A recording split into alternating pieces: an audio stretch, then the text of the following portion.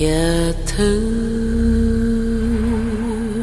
ngamana kitanga vete atua.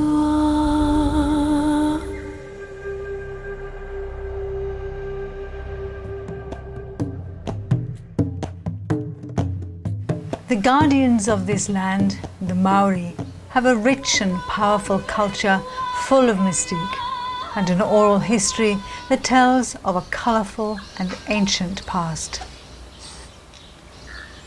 The official story is that New Zealand was uninhabited 800 years ago when a fleet of 7 canoes arrived from the Central Pacific. But a strange thing happened when they got to New Zealand. Their culture changed significantly.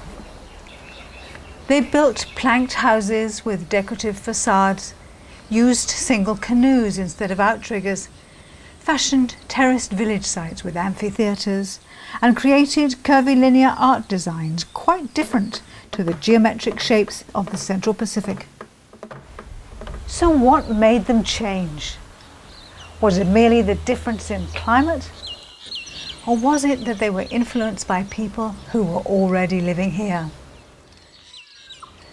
There are legendary stories of little blonde fairy people living in hobbit-like burrows and red-haired giants thundering across the landscape. Do these have any factual basis, or are they all just fairy stories? In this documentary, we're going to explore a much deeper history in New Zealand. A history that explains who these blonde and red-haired people were, where they came from, and why they are rarely seen today. The answers to these questions may well surprise you. Let's start with a well-known Kiwi legend about the blonde-haired fairy people of the forest.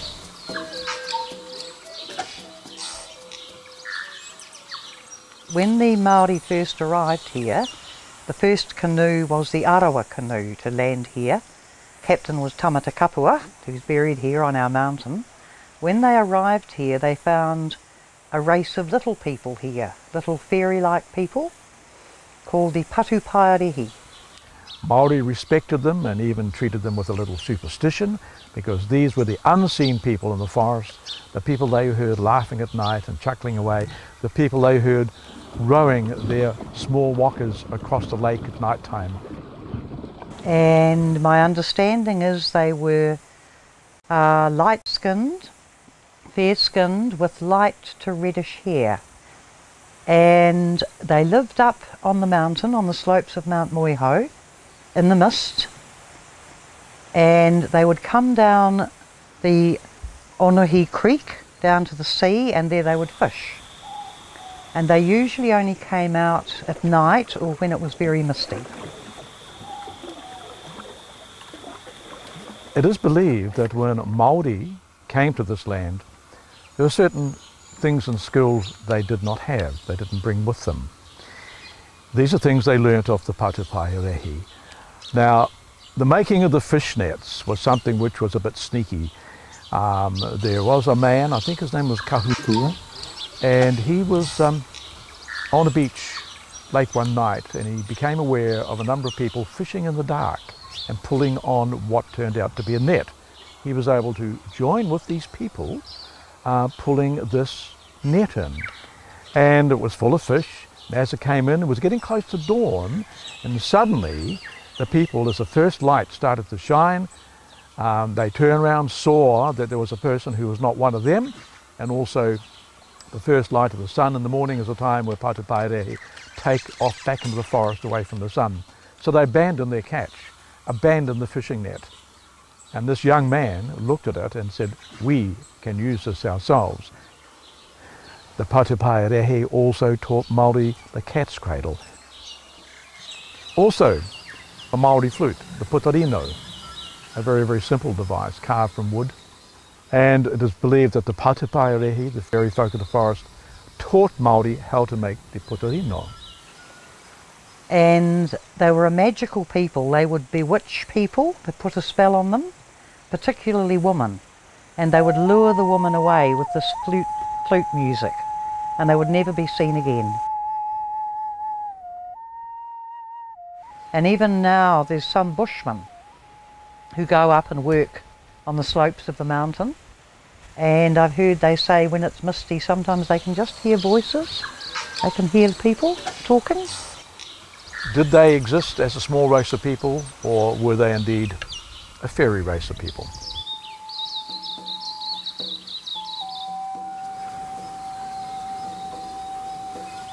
We've been told about a place where these mythical people used to live. It's on the shores of Lake Okataina, and it's called Takotu Pa.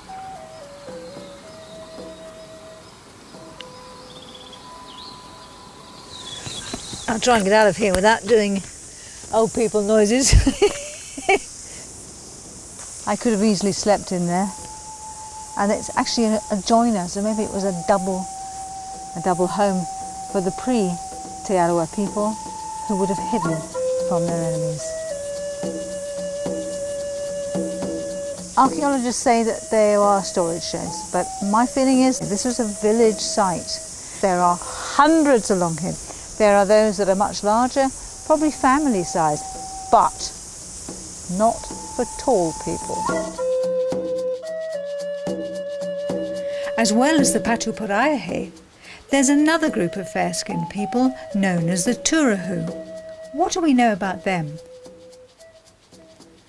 In areas like Te Papakanga Park out towards Thames, there's a Turahu village, and on the sign out there describing Maori oral traditions of the area, they speak of very small people with golden hair. They had a beautiful freshwater stream that ran through the village. They cut a trench from a higher point of the stream right across their arable land to provide water for their agriculture. In the valley they've got two very nice amphitheatres that they've carved out of the hill where the acoustics were wonderful. These simple kinds of amphitheatres are found all over New Zealand. And based on Maori oral traditions, the people used to go to these places like the amphitheatres and speak and sing very loudly.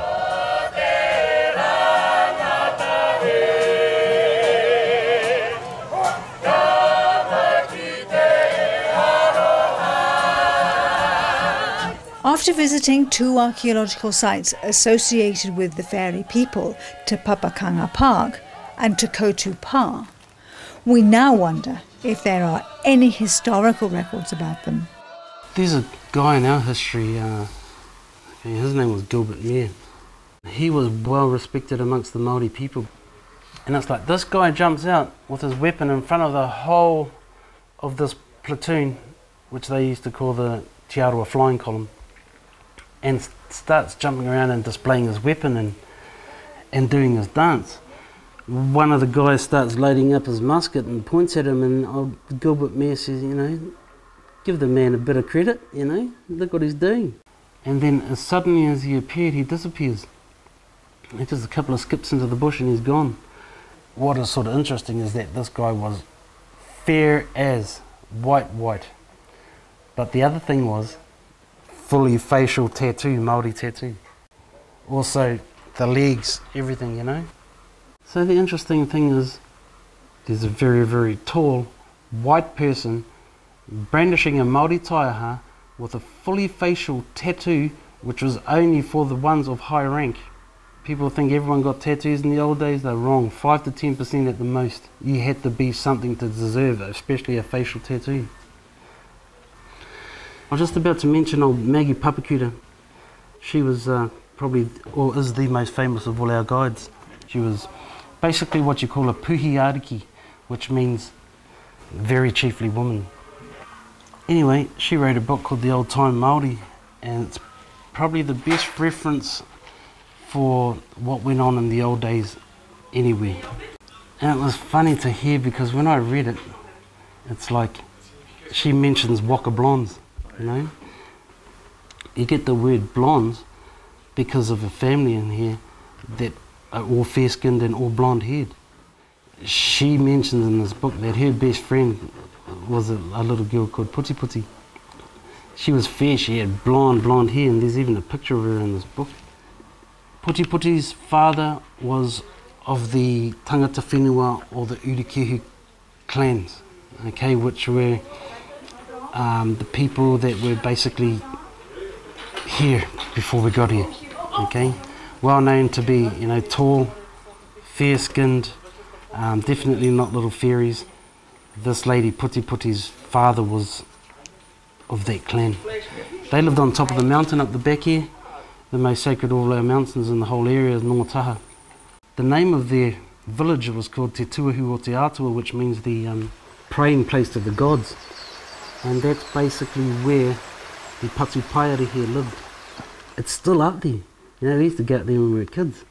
And it's like you can still see the mounds, you know, that sort of thing. And as for the whānau that are in here, the Tōnahis, well, the Tōnahi, they are still around. They're all still blonde. Whether these people real or not, they were. We've got a family, you know, who descend from them. Yeah. And I have 3 nieces who were born with red hair as well, but brighter than his. We've got people in New Zealand who were once described as the Waka Blondes. And these are people who have a different lineage than the Polynesian people. And I grew up with many of them. I knew many of them in my formative years, worked with them on work gangs. They were the people with red hair, freckled faces.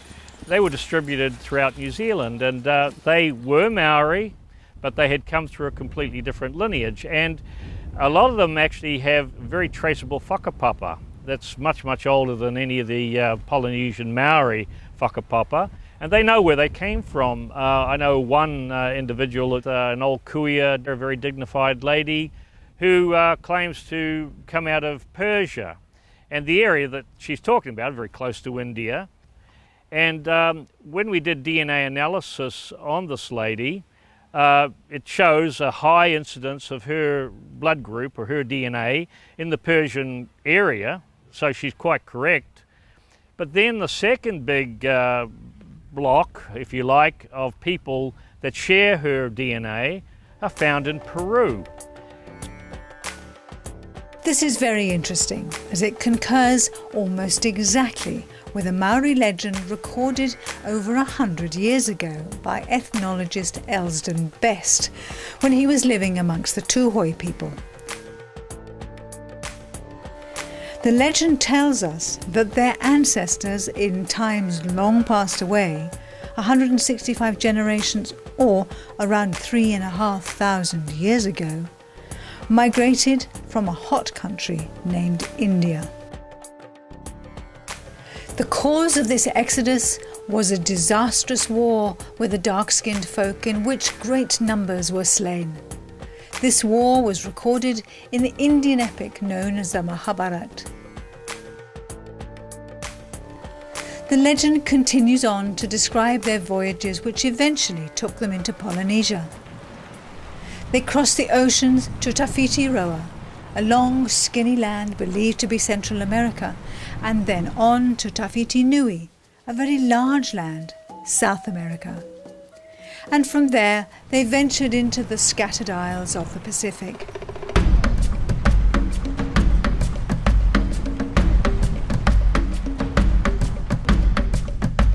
This Tūhoe story describes a very different history to the one that asserts that the Polynesians came from Taiwan, and it could even turn Pacific prehistory on its head.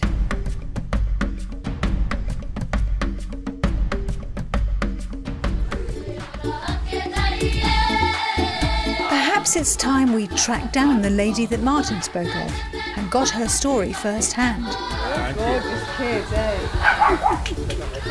We've always believed, from the history that was handed down by Piki Te Piki Kōtuku, our great-great-grandfather, that we came from this ancient place outside of Egypt named ancient Persia. Today it is named Iran or Iran, whichever way you want to say it.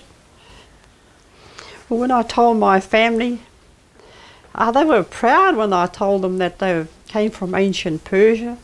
Some of them said, "Oh, "Are we Arabs?" I said, "Well, actually, we'd be described as being Egyptian more than Arabs." There they are. Hello. This is only some of them. I got 64 together. Yeah, that's grandchildren, greats and great-greats. We're quite proud of it. Oh gosh, oh, we really are. This is my mum. Her name was Tangi Maria Te Araroa Karauti. My mother was the one that gave me the history, and she wanted us to know just who we were and who we are. This is my dad, Hawani James Ham. His mother was a Waratini, and the Waratini are the blue-eyed Ngāti Hotu of Whakatane. This was my husband, Iki Whenua Mātāmua, who passed away in 2007. He is of Tūhoi descent, and they too are of Ngāti Hotu. I have here a photograph of my grandmother and my grandfather, Te Araroa Karauti. And my grandmother was red-headed, and she had the green eyes, and she was a very, very fair lady. This photograph is of Janet. Of my 10 children, she was the only one that really resembled me. And she is the only one of my 10 children that had the green eyes. But apart from that, a lot of my grandchildren do too. We couldn't believe our eyes when we first saw Monica's family. Right in front of us was a living representation of the green-eyed, golden-haired people we've been looking for. They're not just fairy folk of the forest or mythical beings. They are real.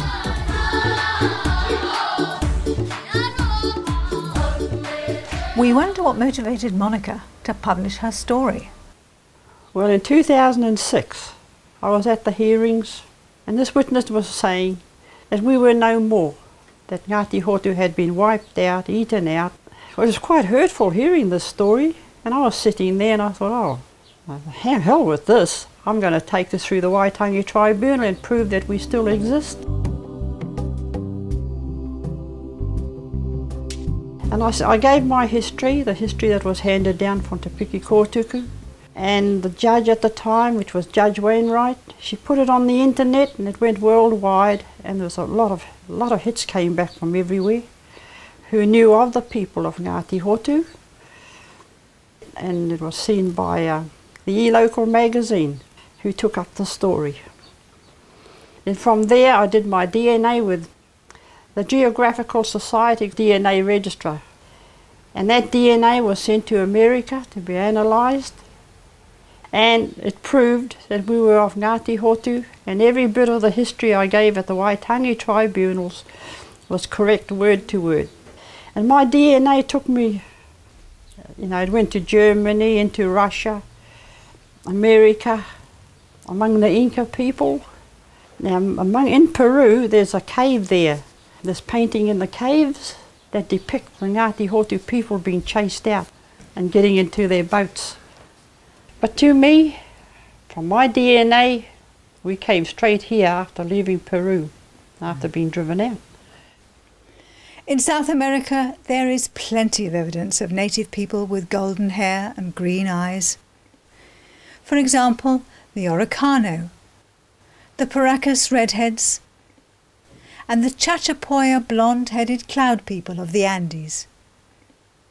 But another place I know they did go to, definitely, was Mexico, because in Mexico they found an ancient old tiki. So the tiki is not a Maori emblem, it belonged to the Ngāti Hotu people. And Mexico is in my DNA. Another thing they brought with them was the thing they put up on the teko of a man doing, with his tongue hanging out and stark naked, Bess, and that's right, it was named Bess. Little bit of a joke of man. It is an Egyptian emblem. It's not Maori at all. Monica showed us this wood carving with Bess on it, which was found in a swamp near Kaitaia. What caught our attention was the birdman motif at each end. This is a motif believed to be unique to Easter Island.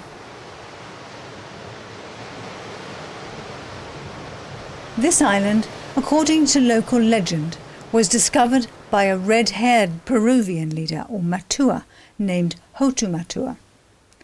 Hotumatua, who shares Monica's tribal name Hotu, is said to have brought 67 Orongo tablets from Peru, a record of their history as a nation.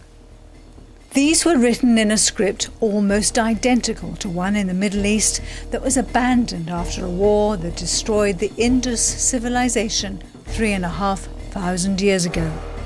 The war that forced Monica's ancestors to flee.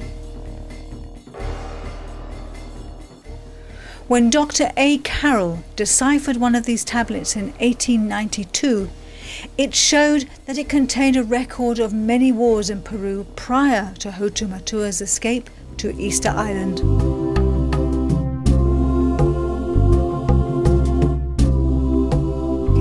The literal meaning of Hotumatua is the leader who weeps. Hardly surprising considering they'd fled the conflict in the Middle East, only to be forced again to escape Peru and then end up on an isolated speck of land in the Pacific. An island that was named Tipito o Tefenua, which literally means the finish of the land. A land upon which over 1,000 statues were carved as monuments to their once great nation.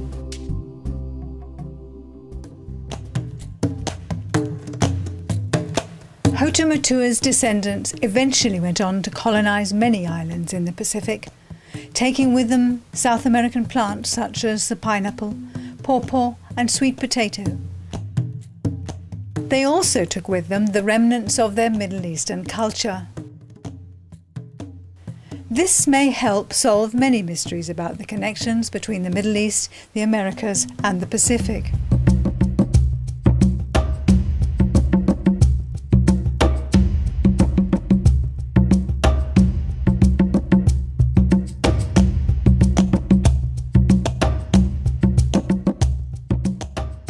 To many people, the South American connection to the Polynesians and Easter Islanders is obvious.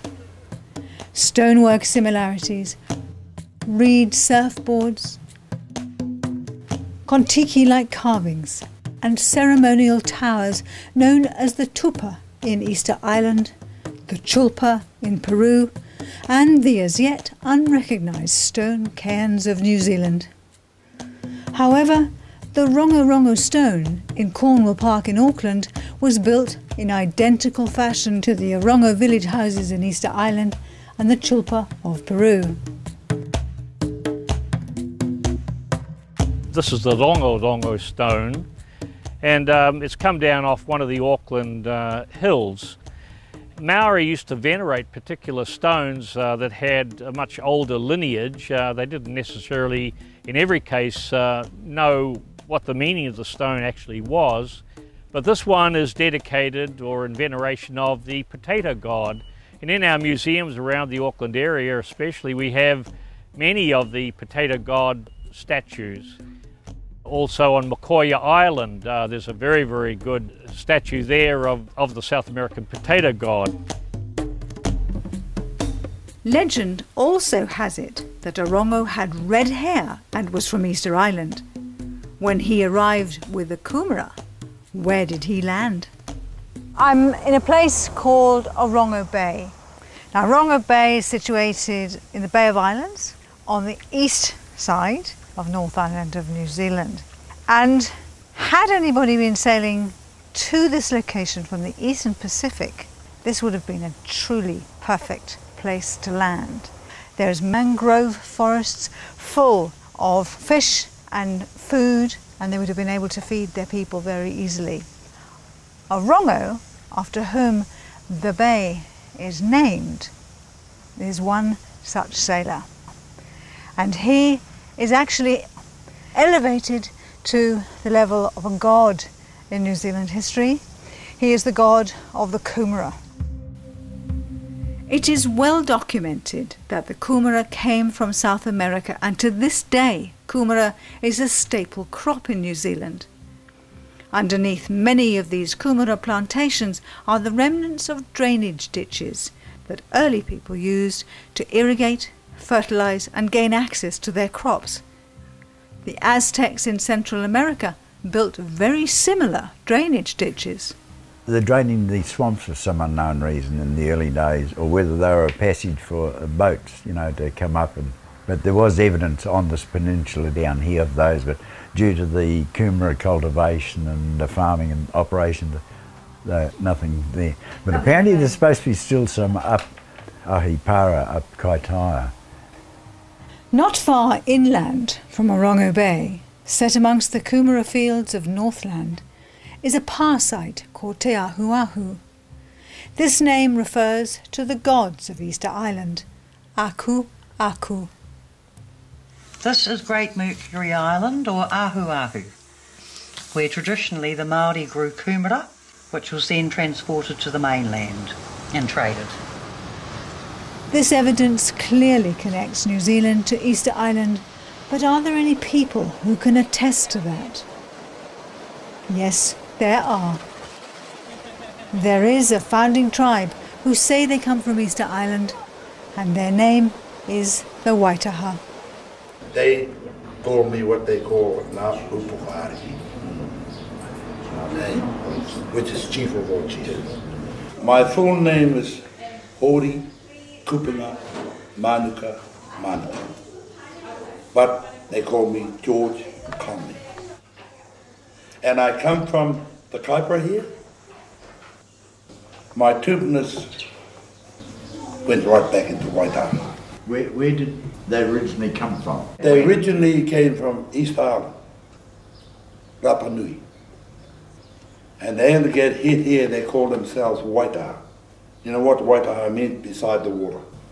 Up here, Waitaha started up here and went down to the South Island hunting moa. Yeah, some of them did go down the South Island. Well, Waitaha can connect back to me because originally they lived around Taupo. Oh, my grandson, I sent him to Taranaki because there were some people there from Waitaha. Okay. And he met them. And when he met this woman over in Taranaki, he said he was looking at me. There is indeed a strong resemblance between these people.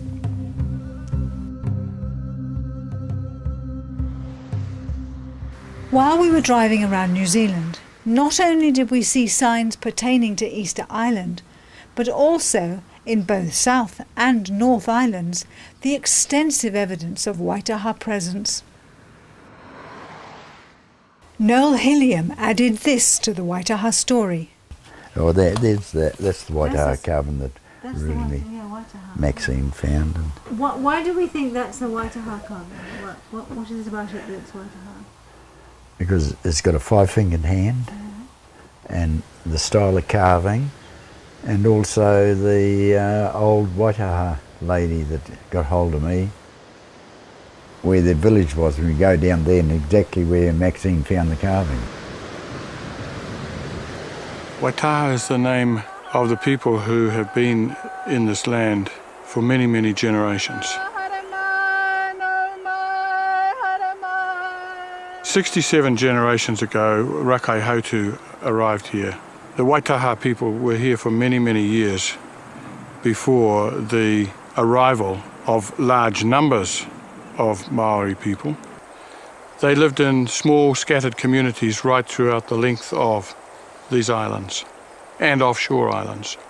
Well, we facetiously sometimes say that Waitaha welcomed the Maori, and we did welcome them. But eventually, in time, we were, I guess, overrun. The Maori were a very well structured, very well organised people. They had more warlike qualities than Waitaha. They had weapons. They very quickly understood from the teachings of Waitaha how to exist in this landscape that we call New Zealand. And so in time, Waitaha moved further and further back into the background. And because the last remnant populations were in scattered places, and because the colonial historians who came to these lands didn't ask, didn't inquire, the stories have remained in the shadows. Barry Brailsford, writer and historian, has studied the oral history of the Waitaha for many years. And when this story began, when the elders called me to tell the story of Waitaha, to bring it out for the first time, they said it's a very multicultural story. It has huge strands that intertwine. And a lot of people won't believe a bit of it. But it's the truth of our lives. But they're all in songs. They're all in chants.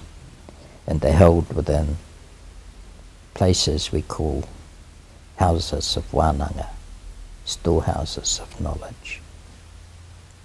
Within the wānanga there still remained over 3,000 chants that carried the old law, that described everything of their history, their past, that described their relationship with all around them. That was the core of their life. The first time I wanted to sit with them, the first time I was invited to sit to them, unfortunately was rather late at night. And they said, who do you want to hear about? And I said, the Rā Kaihotu, the great explorer, the great navigator. And they said, oh, yes. Yes, we have a wonderful, wonderful Waitaha song of Rā Kaihotu. And, yeah, yes, but it lasts for 2 days. And I looked a bit crestfallen, you know. So Waitaha travelled here from Easter Island. They sailed here on Great Waka of a crew of 170. Half of them were men, half of them were women, because that's the way Waitaha moved. They had a society that said we don't walk without that relationship of men and women. And they came to this place and found there were already people here. And that raises lots of questions about the settlement of the Pacific. And they brought a culture of peace and established that here. Waitaha believed to take the life of another was to destroy your own. That's where they began, that was their baseline. The mainstream understanding has still got a long way to go. At the moment, our history in New Zealand for the arrival of the first people goes back a mere 800 years at the very most. But in fact, you know, if we start getting the deeper story, then Waitaha say they came here something like 77 generations ago, which is, yeah, that's nearly 2,000 years.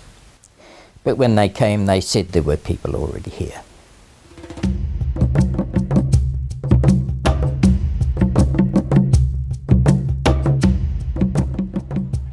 Well, Kupe described them as a fair nation of people. Everywhere he went, they were fair-skinned people. Even Māori are aware, even the government is aware. The writings of the likes of Kupe, when he came here, the land was already populated throughout New Zealand, wherever he went. When Kupe came into the harbour, was a saying, kua kā ke ngāhi, the fires of occupation were already alight. And the people that were here before Kupe arrived were known as Te Kāhui Maunga, which actually just confirms, not only for us, but for other iwi that say they were here before the Waka migrants, that we were here. And so it confirms, just in that one phrase that he's left over the generations it's been handed on, that we were here when Kupe entered into the harbour here. And then when Toi Kairako came over from Rarotonga on the Te Paipai ki Rarotonga, he described the place as being populated too. And Toi did describe them as being very fair. Well, he called them as being white actually, and they had red hair and green eyes. Toi came here looking for his grandson, Whatonga. And his first visit was at Auckland, and they told him that his grandson had passed through there years before. So he sailed on and he landed at Whakatane. And when he stopped there, there was already tribes living there. And there were two different tribes. There was a dark race and the Ngāti Hotu people. And only the Ngāti Hotu people fed them because they were starving. And on board his ship he had two sisters. These two sisters were Hinawai sisters. And these sisters married the two Ngāti Hotu chiefs living there. And today that is our tribe.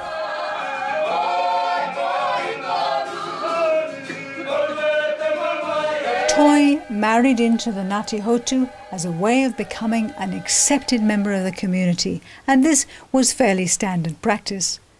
It was called becoming a person of the land, or tangata whenua.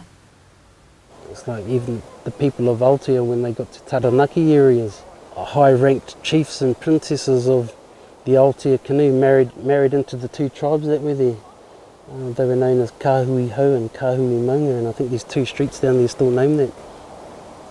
This would make you official to the land. If you weren't tangata whenua, then you were like a visitor. You had to check in and check out sort of thing. So it seems that intermarriage between the native red-haired population and the newly arrived black-haired Polynesians formed the basis of New Zealand's heritage.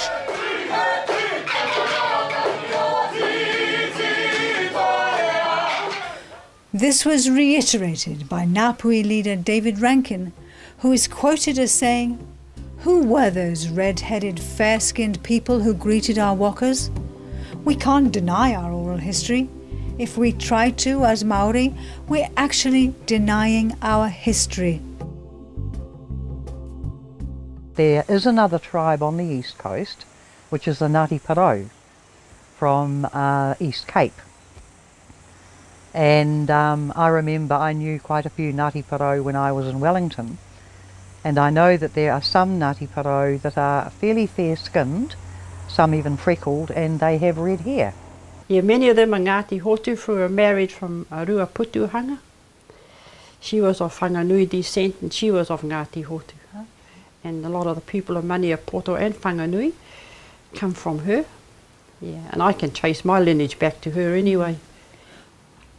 It appears there were many tribes descended from these light-haired people with green eyes, but despite their different genetic makeup, the Waitaha and the Ngāti Hotu have contributed dynamically to Maori culture and have formed the foundation of many tribes today.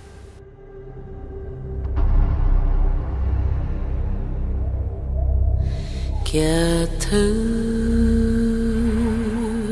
ngā mana ki tanga e te atua.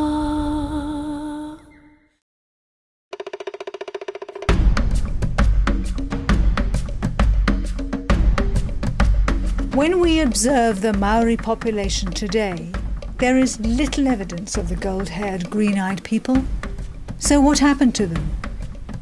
To help us answer this question, let's look at what happened in the Central Pacific.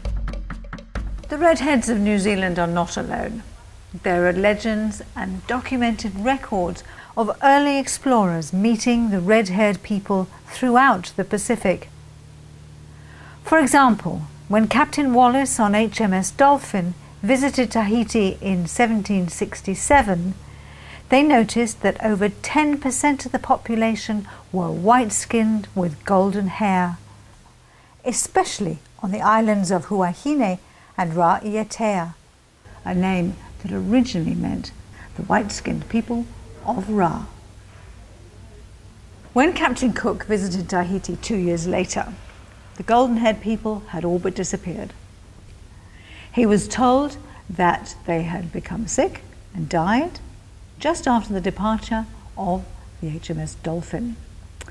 Could it be that these white-skinned, golden-haired people were more susceptible to European diseases than the Polynesians? This might indicate that their lack of resistance to European disease means they weren't of European origin despite their appearance. To this day, Samoans, through annual festivals, venerate their red-haired ancestors. Some of these were peace-loving, but others, under the reign of Batuku the Longskull, were bloodthirsty cannibals who lived on a bay called the Putrefaction of Men. These cannibals would prey upon the peaceful people of Tonga and Futuna.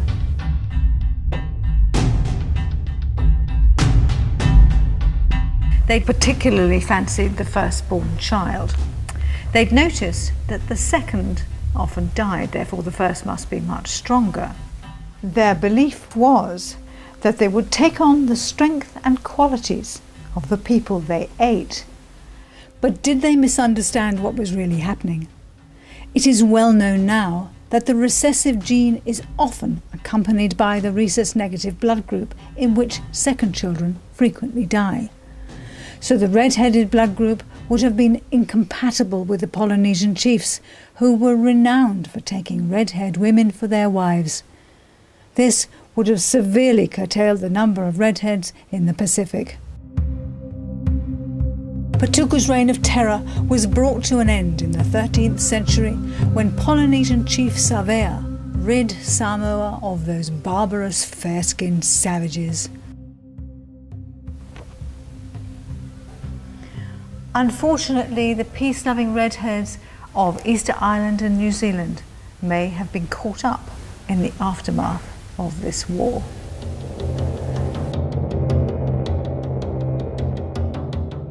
This seething hatred towards the redheads resurfaced on Easter Island in 1680, when, due to a terrible famine, war broke out and all but 3 of Hotumatua's descendants were driven into a raging fire in the Poiki ditch.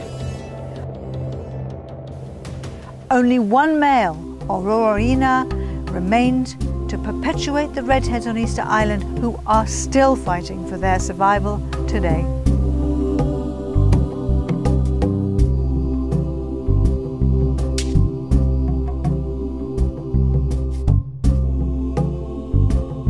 Well, I know the Ngāti Hotu people, they were a peaceful people. They didn't know war and fighting until the Māoris arrived. But between Taupo and Ruapehu, 3,000 Ngāti Hotu were killed by 2 whareto. And there were 600 killed here in Taumaranui by the Maniapoto people. And that was the last cannibal feast of New Zealand. It was held here at the Cherry Grove, and 600 Ngāti Hotu perished. And after the Battle of Te Pōrere, over Te Koti, the Crown ordered anyone that was with Te Koti were to be beheaded. So they headed back into the rugged parts of the Taurewa, and they were the last survivors. This picture of my grandmother, Te Oti Mihitarina, was one of the 5 survivors of the Taurewa forest in the year of 1860.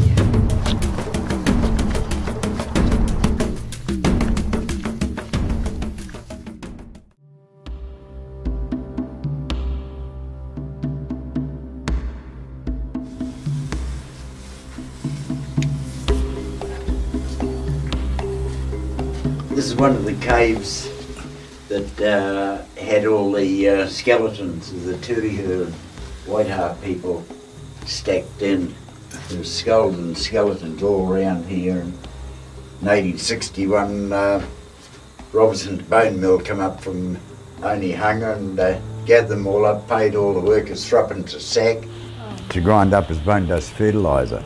And they were all shipped out of Te Kaupuru here. The Armed Constabulary were there, and they counted these skulls in each sack, and they estimated at least 60,000 skeletons were recovered from just this one region. And fortunately, they didn't get them all. There's a couple of caves with these fellows in. The Turihu, the coffin's about 5 foot long, made out of New Zealand kauri.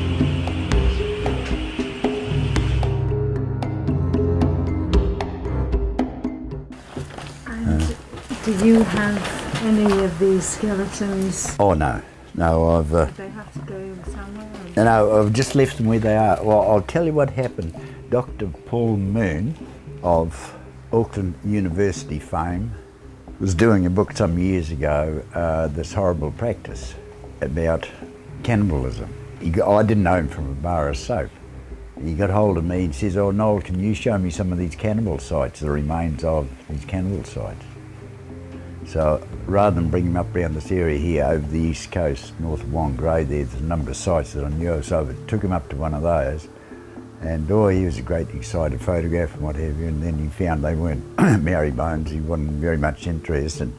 And the next night on New Zealand television, here he was there with his mates, gathering all the bones up, stuffing them in plastic bags. They went down the road somewhere, dug a hole and threw them in there.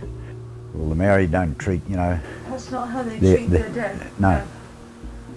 And so Dr. Paul Moon got the message from me, and I was very keen to get DNA and everything done on, who were these people, where'd they come from. And I was at a conference some years ago in Rotorua, and there was a forensic pathologist from England.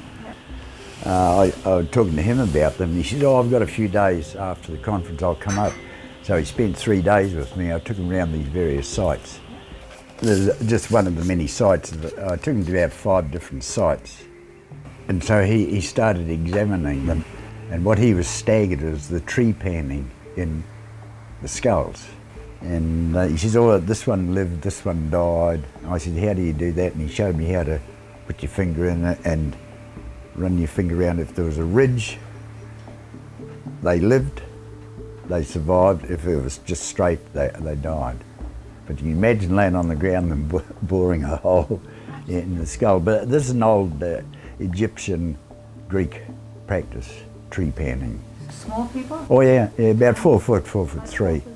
And well, you see the skeletons, he examined them all, measured them, and he took an eye tooth to England. And 18 months later, he says, "Noel, those are ancient Celtic people living in Wales 3,500 years ago. This is where they originated from."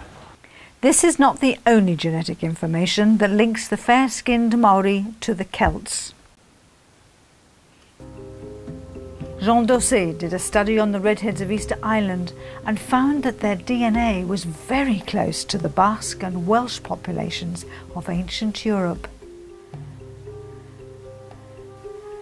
2 more recent genetic studies have confirmed his findings. Not only did they have 16% ancient European ancestry, but they also had 8% Native American DNA. You go back to the islands, you're not going to see the swirling, the intertwining things, Where does this come from? And it's like, man, I could translate that and make it look exactly like a Celtic pattern. So we had to be influenced by peoples or surroundings that were already here. We had at least 3 distinct groups of the Patupaiarehe. Some were very, very tall. They seemed to occupy the whole west coast and areas inland. I think their big skulls have been found over at Otrahonga in the limestone country. Whenever these skeletons are found, they're turned over to iwi and destroyed. Martin went on to tell us about the Raglan giants, so we're heading there now to see what we can find.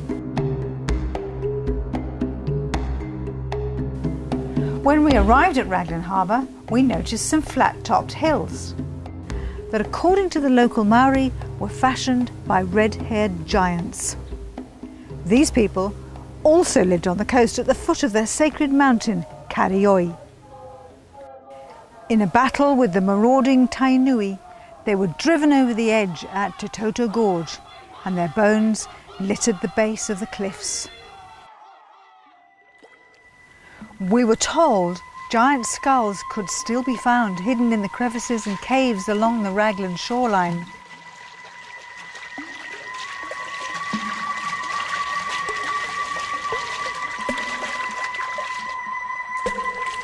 It is said their heads were the size of pumpkins and their jaws could fit around one's own with over an inch to spare.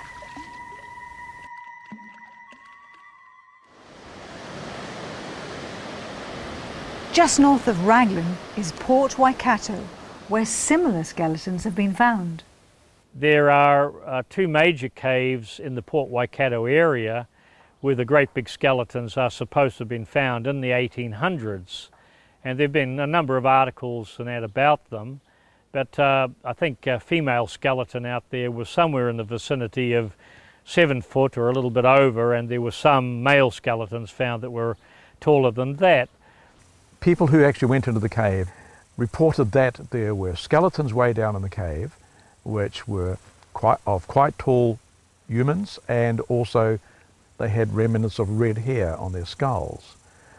We have researched that area ourselves, trying to find the location of the cave which they covered in, but over a long period of time, how would you ever be able to find where they'd blown the cave up? And there's no one around today that can tell us.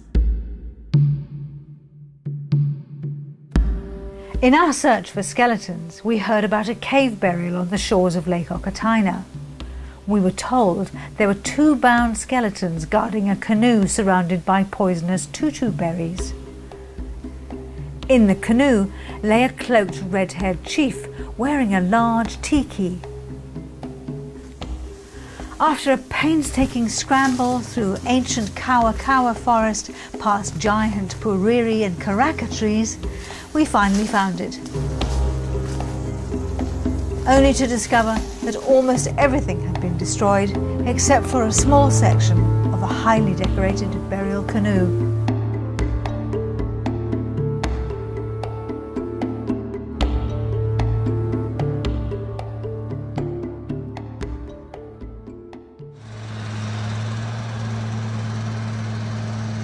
We have just had a conversation with an excavator driver.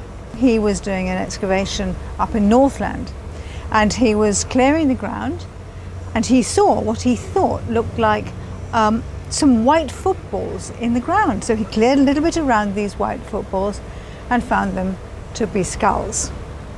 He didn't feel good about this at all, so he called the Auckland Museum, and there he was told by a person that there was absolutely nothing they could do at the museum because the local iwi or tribes had no interest in these skeletons because they were not of their era or of their clan, and that so tied was the curator's hands that he explained to our digger driver friend that there were over 2,000 of these skeletons that had been found, hunched in a fetal position and bound, and yet buried north of Russell in a place called Awanui. And they simply had to be excavated over the top of. There was nothing they could do. Our question is, good gracious me, what are these skeletons? Who were they?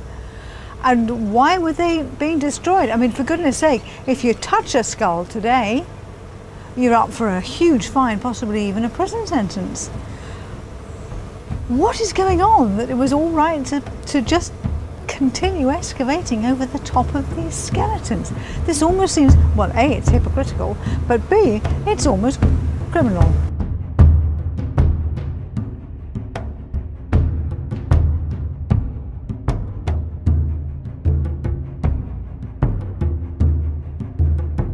In 1981, the government called in the New Zealand Forest Service and the Land and Survey to survey all the stonework up in the Waipua there, because they were going to clear fell. There had been a lot of pine trees planted on the western side of the Waipua, and so there was a team of 36, and I was the 37th archaeologist. We were up there for over 12 months doing the work up there, and then the initial dating came through, 2225 BC, and the Maori guy that was in charge, next day he closed the whole operation down. There was over $500,000 of taxpayers' money spent on this archaeological thing.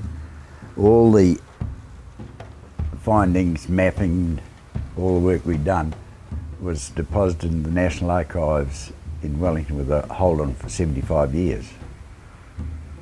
And Gary Cook successfully got some of them released a few years ago, but all the carbon datings, they've all disappeared.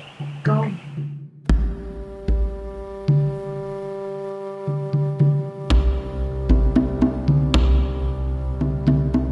There's one of the walls that we exposed up in the Waipoa there, and the top of that wall was ground level. It's been closed down now. Oh, yeah. You can't go into that forest at all? Oh, you go and you might never come back out. So it looks like going into the Waipoa forest is out of the question. Luckily, there are other places around the country similar to the Waipoa site that can still be seen. The Auckland Airport, Te Papakanga Park, and on a farm in Northland. Here, we were shown around by Vince, a local farmer. When I first came here, some of these piles were round, straight sides, some were square, straight sides, some were oblong. They all, nearly all dead straight sides, very loosely constructed, as you can see right through into them. See the small pebble stones inside them? Yep. That's how loosely constructed they are. Watch they don't fall down on you, love, because they don't take much to fall down. As you can see, the balls have broken a bit. I've broken them easily, yeah. And when I first saw them, some were dead flat across the top with big stones, and some were piles going up to a cone on the top. The similarity between the chulpa of Peru and what Vince is describing is pretty obvious. But why is this information not public knowledge? Who's hiding what and why? So there's been archaeologists out here looking at these things? In the past, about 35 years ago apparently. And what are they saying? I'm not sure what they've come up with really. We were told that they dug down? That they have unearthed over 70 mounds. There's estimated over 3,000 mounds here. We were told that they'd unearthed over 70 of them. They found no ash, they found no bone, there's no soil, there's been no evidence of roots or anything in them. What they built those fences for, whether they were keeping animals or birds, well, there was no real animals, poultry or something in these confined areas, but we never actually got down because the whole site was closed down. And you can't go in there now? Oh, hell no. Like I was on the Northern Regional Committee here, the New Zealand Historic Places Trust, for over 25 years, and when these datings came along to our quarterly meeting up in Kerry there, the chairman got up and said, "You're not to say or do anything, Noel, about them." I said, "Thanks, got up and thanked him very much, and I resign here and now on the spot. I won't have anything more to do with the Historical Places Trust." But through the cover-up of what happened in the Waipoa, this guy did hand in his ticket. One of the honest guys that, knew the facts and that, and this bullshit that goes on. And my particular generation and those before me here in New Zealand were raised with a particular kind of history. And it's in all of our old history books. Maori, Kamatwas, Tohungas were very open about their history, and they shared it with the colonial anthropologists or archaeologists who came through. And you found that the old people, if they thought you were worth talking to, would take you aside and they'd tell you all the old stories. So we just knew what the history of the country was directly from the Maori kuias and elders themselves. Came back to New Zealand in 1974 and noted that there was sort of an enforced amnesia being put over the people of the country, where we just weren't allowed to know that old history anymore. And it seems we were being led to forget all of that for somebody's political agenda or for political expediency. And I knew it to be false, and I watched as our older history books were taken off the shelves of the libraries and replaced by sort of a new wave of Marxist history books that negated all of that former truth. And mind you, all these books that have been written up of Ngāti Hotu, they all go to the fiction shelf today. A great many people say we don't exist. The law of this land says we don't exist. The Minister of Treaty Settlements says we don't exist. But we are here, our oral traditions are here, still alive and well, and resting with people who are carrying on that tradition. Ana, he momo kōrero, kei raro I te motu whāre ki tēnā. E kōrero e ore tonu ana. Underneath our earthen counterpane still lurks the history that has yet to be told, not only within here, within Te Atiawa, but right throughout New Zealand. We've got a dynamic history. Allow us to share it. We've kept our history to ourselves. We would never have told it. No use telling it, because no one would believe you. They just think you're a crank and a nut pot. But this is what is going on, you know. Our institutions and the brainwashing is going on. They've rewritten New Zealand's history. From Wellington? Yeah. And that's iwi or? Oh, it's governmental, departmental control. They don't want anything pre-Maori or pre-Tasman to come out. It was easier to sweep us under the carpet, because today our fight is really against the Crown, not the Waitangi Tribunal itself, or the people. You can't blame the people when they got, you know, when they've got the power behind them. If we could have a Royal Commission inquiry and get the true, you know, academics in New Zealand and the groundwork people, do a complete, all the evidence is there. As Noel says, it is imperative that we have a Royal Commission to make public this vital history that at present is being denied. There's no doubt that there were earlier people living here who were either red or golden-haired. Now, what would it take to give the Ngāti Hotu and the Waitaha people back their rightful position and place as the foundation of Maori culture in New Zealand, and stop this fascinating history from being lost forever? Kia tū ngā mana ki tanga e te atua.